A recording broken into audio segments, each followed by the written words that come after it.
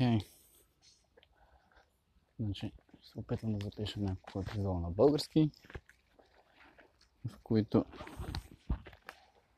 доста себично ще се опитам да мина територията на докторантурата и нещата, които ме интересуват академично, за да видя като ги превеждам от начина, по който съм ги научил на английски, на български, дали мога да открия нещо ново в това, което съм преглеждал.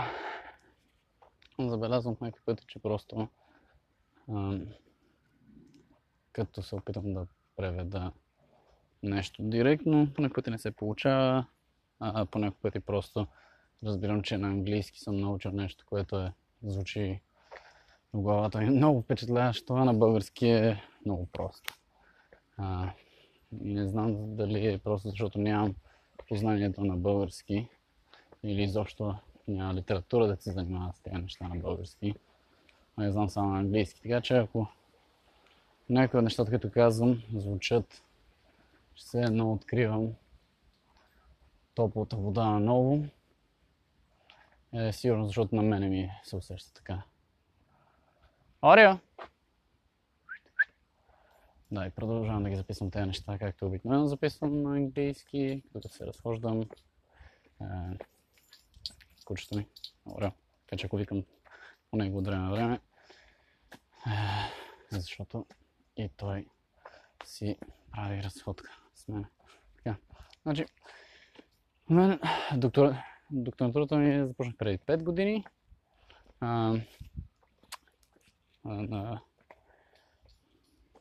Не на пълен работен ден. Докато работя също и като частен проучвател и консултант. Но докторантурата е финансирана с горе-долу насочена тема, но все пак аз трябваше да структурирам литературата в началото, в която да се насочи. И като казвам литературата, сега в крайна сметка говорим и за реалността. Проблема, с който доста градове, райони и държави в момента се опитват да се справят, е това, че има така наречените изтичане на мозъци, май даже така му казват промените и на български, като съм виждал, което малко или много е просто да се опитваме да контрабалансираме страничните ефекти на една капиталистическа система, в която се агломерират, се натрупва на едно и също место капитала и работите, и те придърпват хората са малко или много, където няма какво да се прави. Хората отиват на други места, но това е както и го структурират най-лесно. Значи отиват някъде за работа хората. Обаче аз се интересувам от хора, които са с така как се нарича висок човешки капитал, което включва не само пари, но и култура и социални връзки. Значи ниво на образование и социални връзки и специфично за мен е култура, високо образование, защото за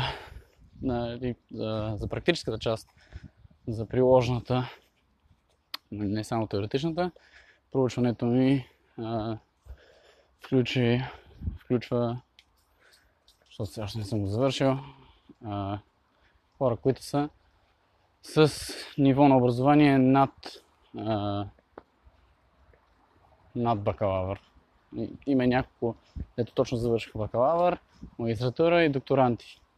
И след това лектори и професори. И как те взимат решения за къде да живеят. От техната гледна точка, а не само от гледната точка на градовете. Защото, в крайна сметка, градовете имат бюджети, които харчат за маркетинг. И те вземат просто принципи от маркетинга, все едно София, да речем, е Кока-кола. И е лесно така да се говори. Все едно прилагаме маркетингови хвати. Но градовете определено не са Кока-кола. Това лесно се забравя. Ама Като се опитваш просто да упростиш нещата, как ще се харчат парите, ще се харчат за комуникация, за реклами, ще се направят някакви логота. Нивото на литературата вече е много след това в сферата на, така, както му казваме, place branding, place marketing или реално на маркетинга, комерциализацията, продаването на имиджа на определени места. И до сега вече се достига и не само да се говори за трябва да имаме изглежда еди как си лого или това изобщо не е основната работа, но е как да се мисли стратегически и да се комуникира все пак да се организират към една цел, да се движи един, дали ще е град или държава. И така в крайна сметка се достига, че на нивото на почти на публична администрация, но публичната администрация все пак е различно нещо, което си има отделни бюджети за неща, които не са само позитивни. Не може да се очаква от маркетинговия бюджет да се харчат пари за защита срещу примерно земетресение или неща, които са просто за предпазване. Не е типичното всяка професия или всяка академична сфера да се опитва да разреши проблемите на всички други. Има си лимити, докъде може да се интересуваме, но в този контекст, глобален на капиталистически системи, които имат интерес да натрупват повече пари на определени места и с тези пари да се натрупват повече работи, за които да придърпват повечето хора. И дисонанса, това, което има на публичната администрация, все пак да се грижи за здравето и за тези неща, които не са капиталистически в обществото. Има и този проблем на местата, където са просто активно трябва да се финансира, за да се задържат хора там или да отидат. Това е малко по-различно от туризъм само. Не е само елате да видите долна паланка, защото има някакъв туристически обект. Трябва първо все пак да има и това, на което ние му казваме продукт. Но тази сфера се има предвид все пак някаква инфраструктура, която да гарантира, че има нещо и доста често интереса за финансиране на такива схеми е често финансиран от университети, които имат нужда да покажат, че тъй като образоват хората и като им дадат възможността да се изкарват хляба, те могат да създадат работи около тях и да се създаде иновация и тя да задържи евентуално хора. Затова това работи на много високо стратегическо ниво за години напред, но все пак не трябва да се забравя, че затова има държавата да инвестира в дългосрочни проекти. Също и на градското ниво. И това беше идеята от страстта ми, за да се занимавам с това. И като отидох на няколко конференции, видях, че естествено хората от географията, които имат там наистина интерес в какво е място, какво е да си на определено място, как се усеща и как това е свързано с какви неща има там и как хората комуникират един с друг. И забелязах, че реално не е нужно всичко да се преоткрива. Човешката география е доста надълбоко с разбирането си за как хората си живеят живота на определени места и как са ангажирани в света. Вместо това да се взима само от маркетинга, където на хората се гледа като потребители. И потребителския менталитет е свързан с капиталистически модел, в който на човека се гледа като някой, който може да плати и иска да се свърши определена работа и то определена функция, за нагласата на хора, които просто имат да изхарчат някакво финансиране и да се свърши нещо, да изглежда, че се е направил това. Много лесно работи, защото лесно се редуцират нещата до ранкингс, нали, до някакъв на нивото на държавата или брутен вътрешен продукт се взима като мерило, или на градското ниво може да се вземат пак някакви други мерки, но всеки път като се вземат мерки почва да се накланя към чии интереси в крайна сметка на места, където има по дефиниция противоречащи интереси, нали, ще се установят като основата на такива мерни единици на кое е успеха за место. Но натрупването на познание е много трудно да се погледне на него като нещо, което е проблематично, но рядко фигурира в такива ранкинги, защото е трудно да се измери, нали, кой колко знае, защото пак важи дали е приложено това познание в правилните работи. Типичният въпрос, който имаме в България, никога не съм чувал на друго место. Е много интересно на нас как ни е важно да казваме нали, еди какво си съм учил и те питат, работиш ли си по специалността? И за първи път всеки си бях последния път в България забелязах, че това е странен въпрос.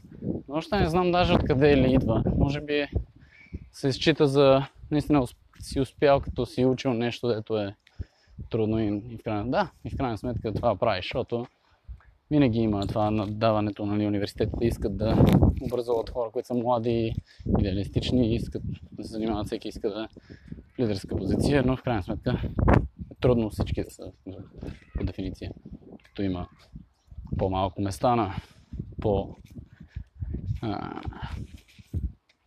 на лидерска позиция, ако приемеш, че всяка организация има пирамидална структура, в която има в крайна сметка някой, който е шеф.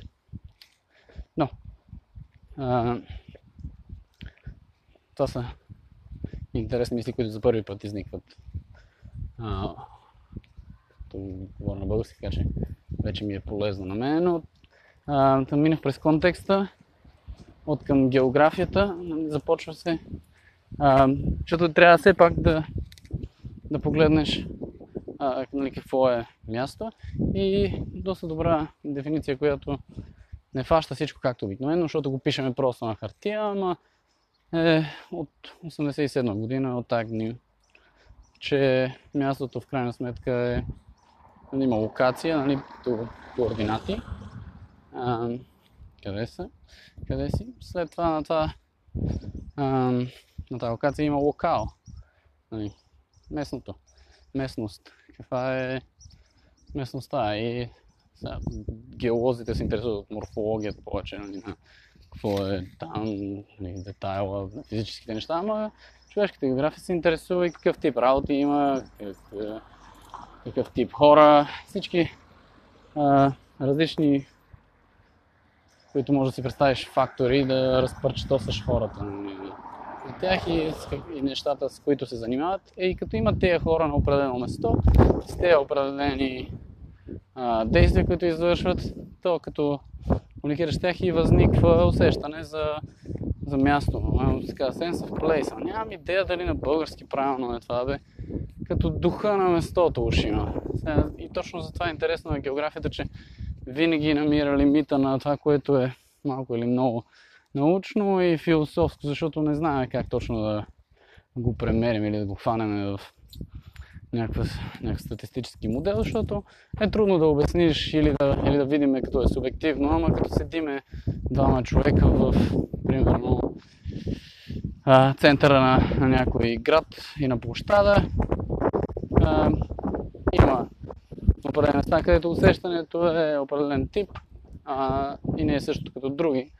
И ми е интересно напоследък как тук младите хора му казват от онлайн културата да vibe. Ясно. И как е усещането, това е вибрацията. Но тук пак се навлиза в неща, които са може би строго не научни, но затова е интересно. Сега в крайна сметка бъдещата наука може да успее да ни покаже защо в старите градове, където се е живяло много, където има отпечатъка, седиментацията на историята на нещата и като си там е по-различно от някои новопостроени сгради, които реално нямат дух, не са обитавани от хора. И затова е интересно, нали, как всъщност се възприема в географията, как това усещане за места е, как се достига през нашия, нали, perceptual apparatus, нашия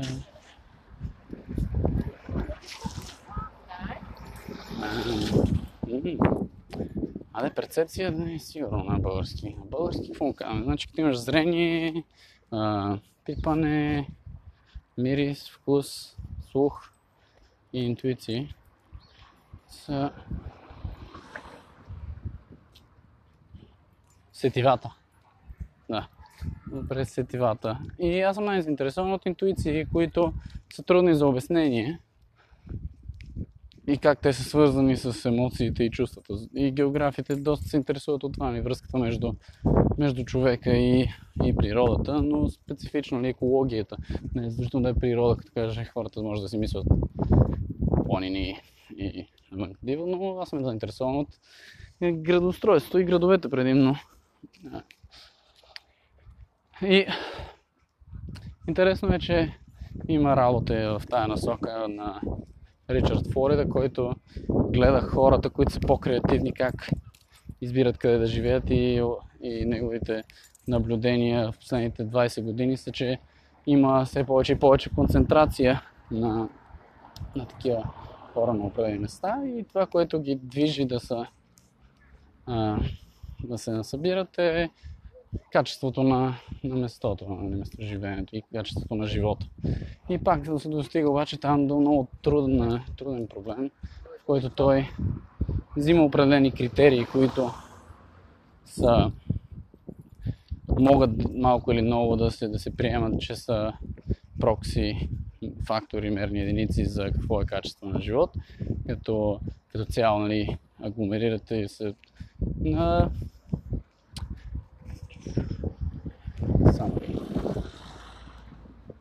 накратко наказано са дали имаш достатъчно толерантност, технология и талант.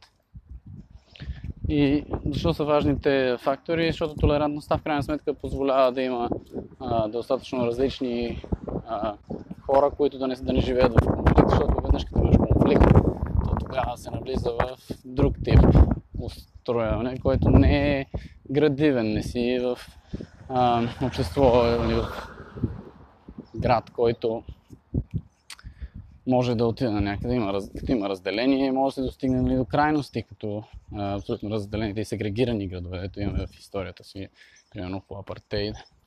Но има и по-неофициално такива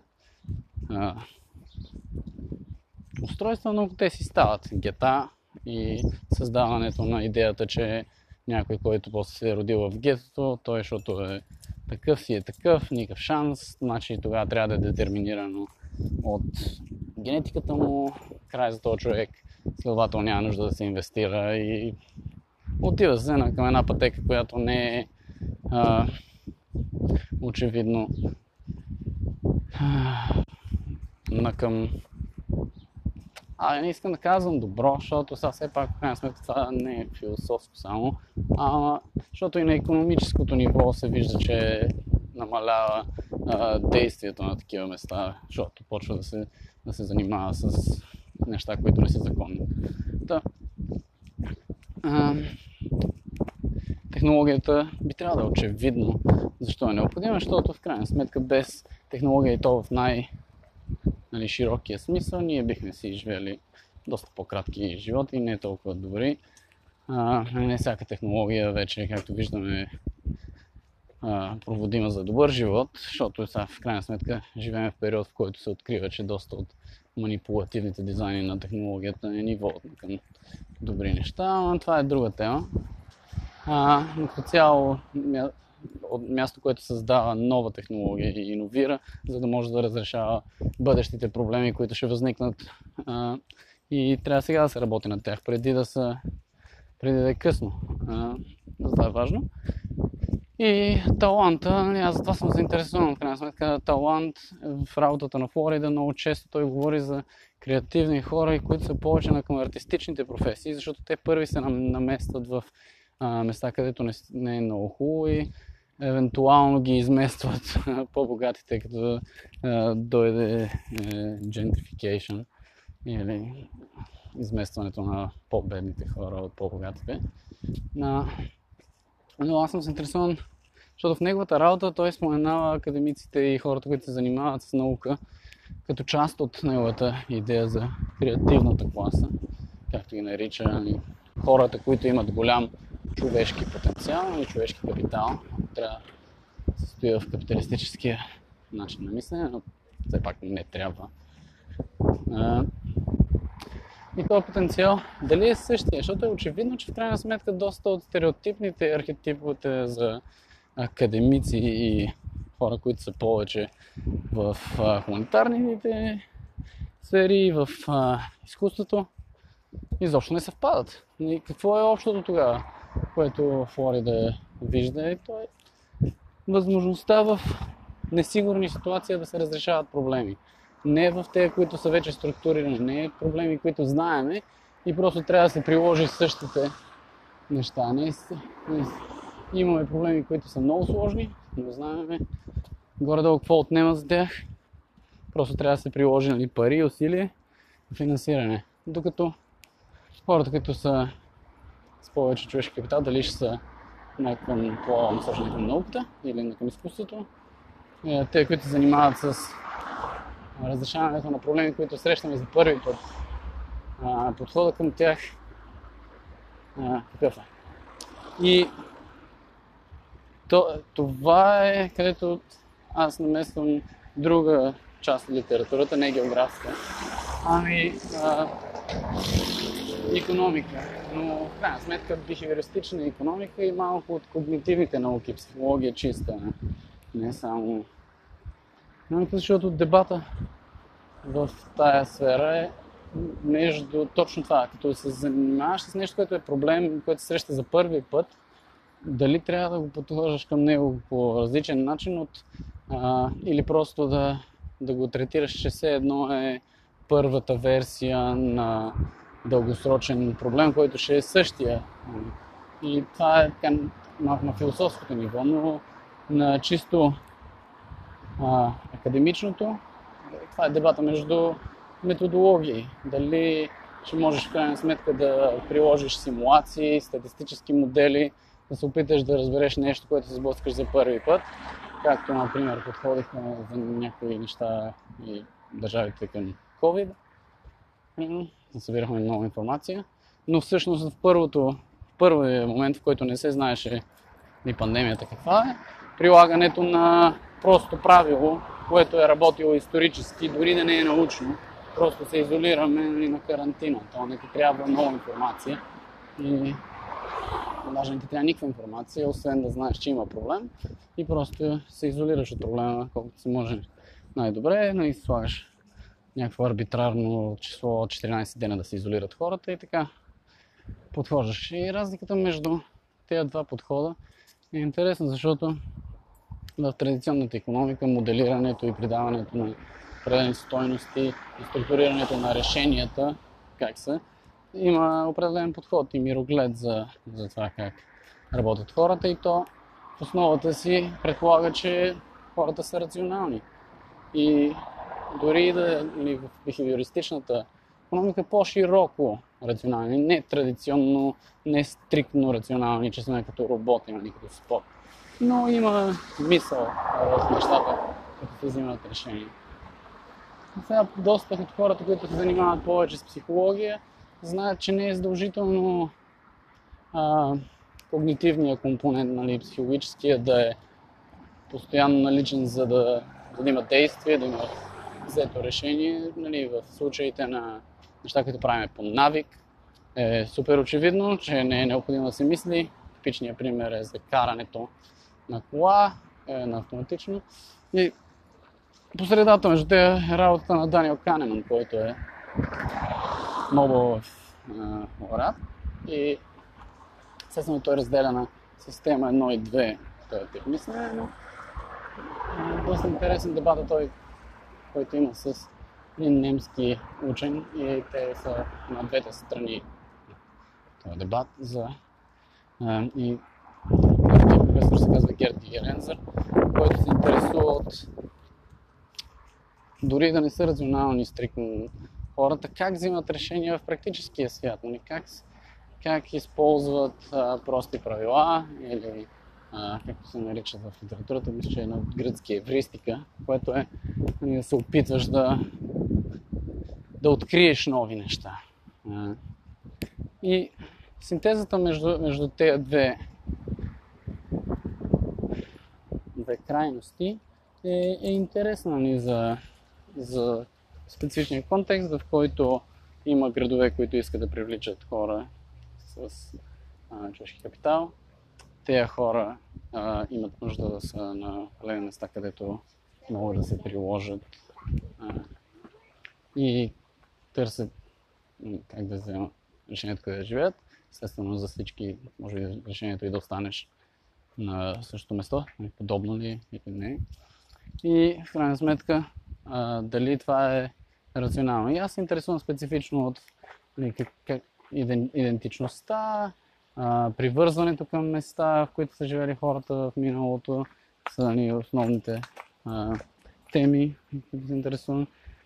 Дали са вземани решенията в миналото по рационален начин и в крайна сметка дори да не са така детайлно, ако могат да опишат как е взето всяко решение, за да може да се приложи това като протокол от някой друг и да пробваш дали ще работи за теб. Защото в крайна сметка, ако си в ситуация, в която не е сигурна или не е структуриран проблема, за първи път обмисляш, може би единственият начин е да получиш съвет от някой, който е минал по подобна пътека. И тези съвети могат да ги приложени за хора, които са в подобна ситуация. Мисля, че до тук ще го прекратя. Това е основната литература. Сега вече имам откритие от емпиричната част, от приложната, където интервюирах 19 човека и отделно 5 хора, които са замесени в градоустройство, в промотирането на места на различни скали, дали са региони или градове.